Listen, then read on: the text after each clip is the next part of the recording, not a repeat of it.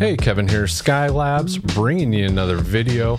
Definitely gonna be a fun one. In this video, we're gonna go over some misconceptions we hear quite often, whether it's weekly or even daily, about turntables or vinyl records or stereo equipment that a lot of times I think it is people that are just getting into the hobby and maybe they don't want to let on to the fact that they are kind of new to the hobby and they're just repeating things that they've overheard other people say that maybe did know what they were talking about. And I can definitely admit to this one that I've been guilty of this in the past as well. I think most people have. You know, you start getting into something new and you maybe go somewhere where you think somebody knows more than you do. You try and repeat maybe a couple things that you've seen a few times or heard a few times so you don't feel like such a noob.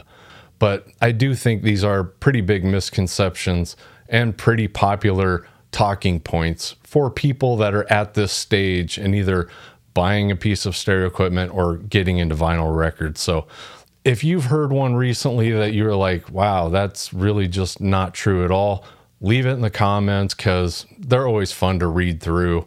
And I'm sure there are a lot of them out there. I'm not at the end of my journey either with learning about stereo equipment and vinyl records and everything there is to know. That nobody can know everything. I'm sure there are going to be things that I look back on in a couple years and kind of cringe myself. It's just part of life. You know, we're all trying to figure this out together. I think it's just a matter of knowing when not to die on a hill and when to say, I changed my mind or I was wrong then. And that's all it is. So no big deal. It's just stereo equipment. It's just vinyl records. So let's get into these misconceptions we hear quite a bit and maybe we can shine a little bit of light on it. Who knows? Let's try. Here we go.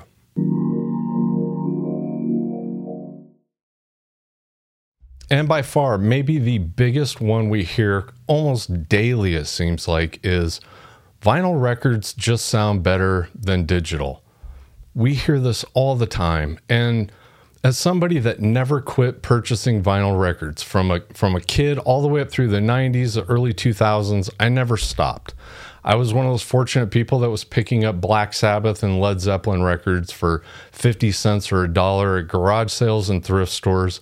Even though I had a CD version for convenience, I saw value in those records for the history or the ritualistic side of putting the record on, playing the record, holding the jacket, liner notes, everything that we all love about vinyl records.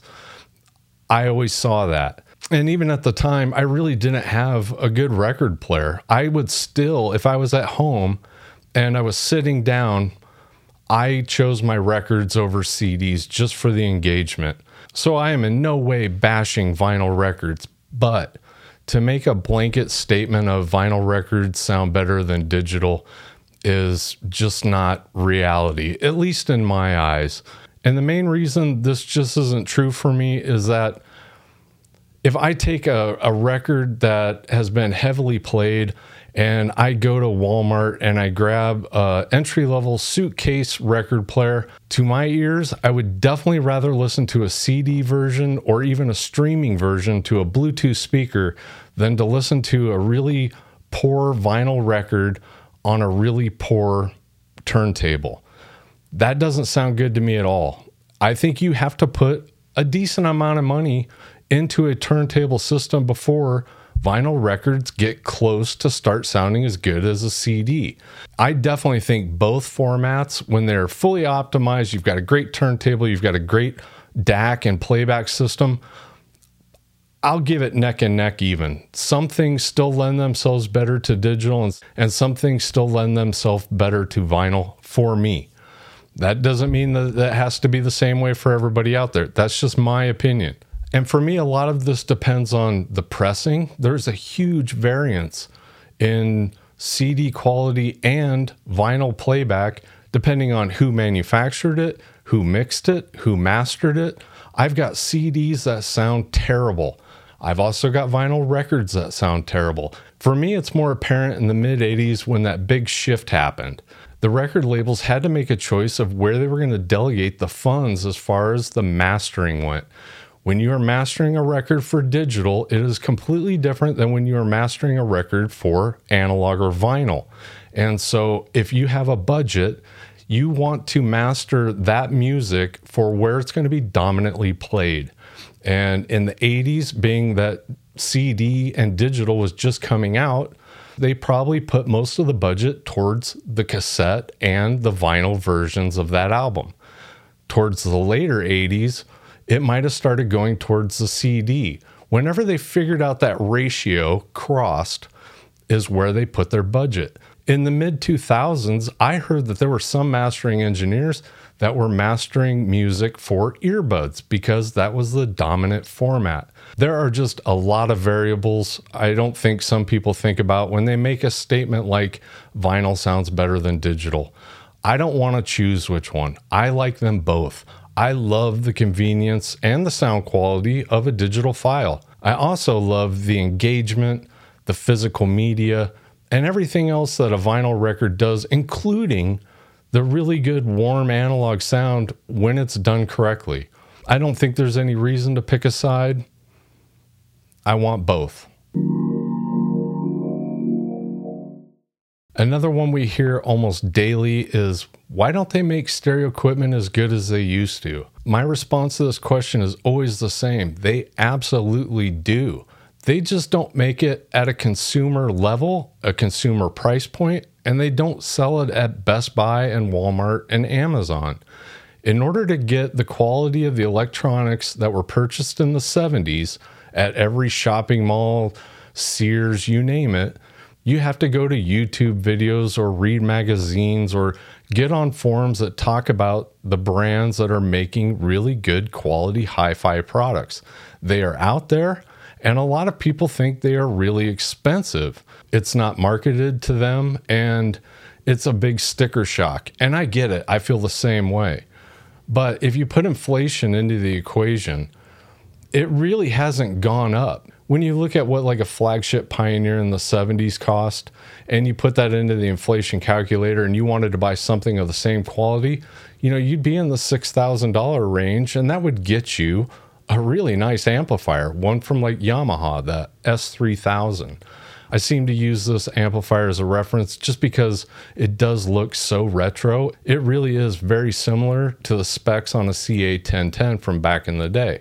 And they're over $6,000.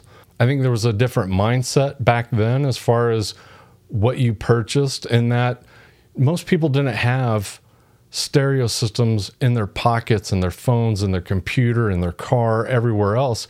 You had one stereo system.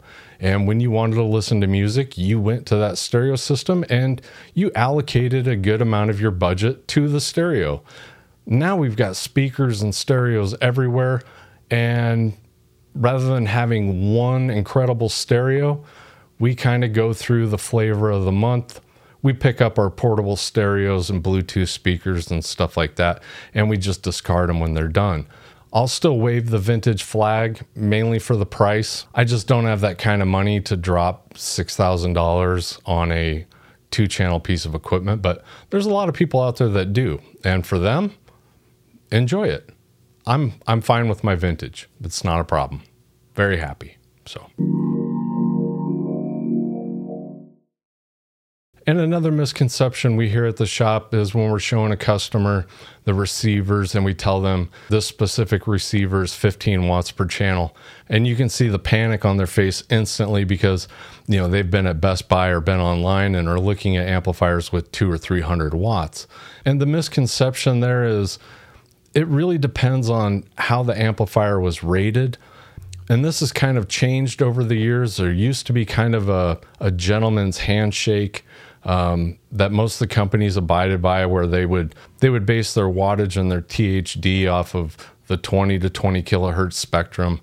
And when cheaper companies that came in trying to undermine the big dogs, they'd start boasting 2,000 watts or 300 watts. I remember in back of like J.C. Whitney catalogs back in the day, if any of you all remember those, you'd see car stereo head units that would say 500 watts per channel. And I remember being, young going, how are they getting 500 watts into that tiny little amplifier? They didn't tell you if that was peak, if it was RMS. They didn't tell you how much distortion there was in that power. So it was really misleading. It's not to say that you shouldn't trust what the manufacturer's telling you, but you want to know some other numbers besides just the wattage.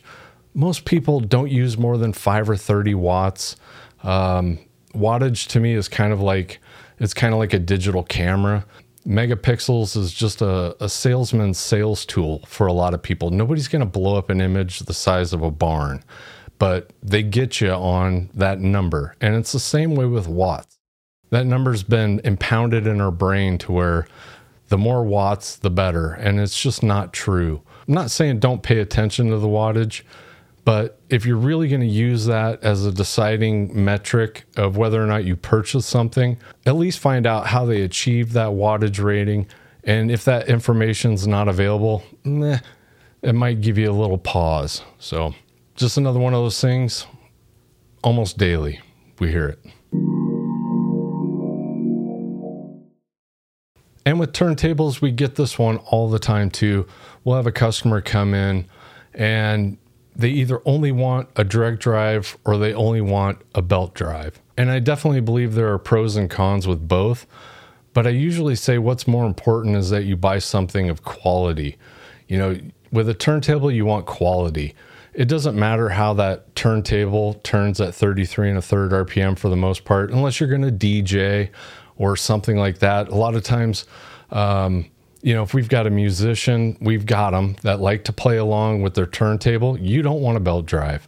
You want a quartz lock turntable. You want something that pitch doesn't waver. So your guitar always sounds in tune with it, or your piano always sounds in tune with it. And then we have the people that also say, well, I don't want to have to maintain the belt. That's definitely a weak argument in my opinion, only because, and this isn't their fault, they just don't realize how easy it is to change the belt on most turntables. 99.9% of turntables, it shouldn't take you more than 30 seconds to a minute to change the belt on a turntable. I definitely stand behind that statement, especially with vintage. Unless you are a DJ or a musician, by quality, I wouldn't be so much worried about the drivetrain as I would be worried about known issues with a vintage turntable, or just whether or not it's a good, reputable brand and it's performing well. And I think this was maybe the first thing I heard, the first time I ever talked to somebody about opening up a vintage stereo store, and I hear it still to this day. And people come in and they say, aren't you worried about running out of equipment? I think this is definitely a plausible question. I've thought about it myself. But as of right now, the well hasn't dried up. We still get used vintage equipment in on a regular enough of a basis that I keep my store stocked. And that's without sourcing on eBay. I literally haven't bought anything.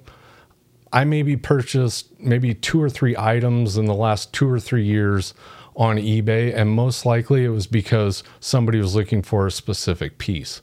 Other than that, everything we've bought or sold has walked in the door organically. They sold a lot of this equipment. I don't think people realize, once again, most people only had one stereo. This stuff was built really well. And so there was one of these units in every house in America or close to it. Therefore, there's still a lot of it out there, as a lot of this stuff is still working today. So I'm definitely not saying that at some point the well is going to dry up. As of right now, I haven't seen it. I haven't seen a decline in what comes in our doors. I guess we'll worry about that when it starts to happen. There's definitely nothing I can do about it when that time does come. But fortunately, word is getting out that vintage equipment has value, and it's definitely keeping a lot of these pieces from going to the landfill. So the more that get repaired now and get a second life, the more they're going to have the possibility for a third life. And I got one more misconception for you. And like always, getting my thoughts together before shooting this video, I kind of thought about something that I hadn't really addressed before, and that is, I think there's maybe a misconception about me. And I truly believe that the people that watch this channel, you guys are incredible. I mean, The ratio of good comments and good feedback to negative is insane. I wouldn't have thought in a million years that I would be able to reach the amount of people that we do about this subject, which is so subjective, and not need a therapist. So I can't thank you guys enough. In a lot of ways, you all watching these videos on Sunday is really going to change my life, and it already has. There's some really cool things that I'm excited about that are happening. People that are reaching out, or people in the industry that I've made connections with that would not be possible if you all didn't watch these videos and weren't supportive. You know, it would be very easy for many more people to say nasty things in the comments and make this more difficult than it is for me. So I can't thank you enough. I definitely appreciate that. But when talking about misconceptions, I just want to say, I am no expert. I am a hobbyist as well. I own a vintage stereo store, so I see it day to day, and that's why I did start this YouTube channel, was to kind of to talk about some of these models and give some of this information out that people don't get to see because they don't do what I do on a daily basis. But I have not heard every set of speakers. I have not heard every receiver or turntable, not even by a long shot.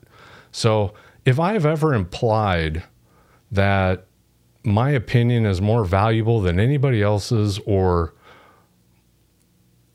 that I have this huge wealth of knowledge of all things vintage or stereo, I apologize, because that is definitely not the way I feel. I learned things about this subject, and have learned things about this subject for 40 years now. I'm getting ready to turn 50 here in 2 months.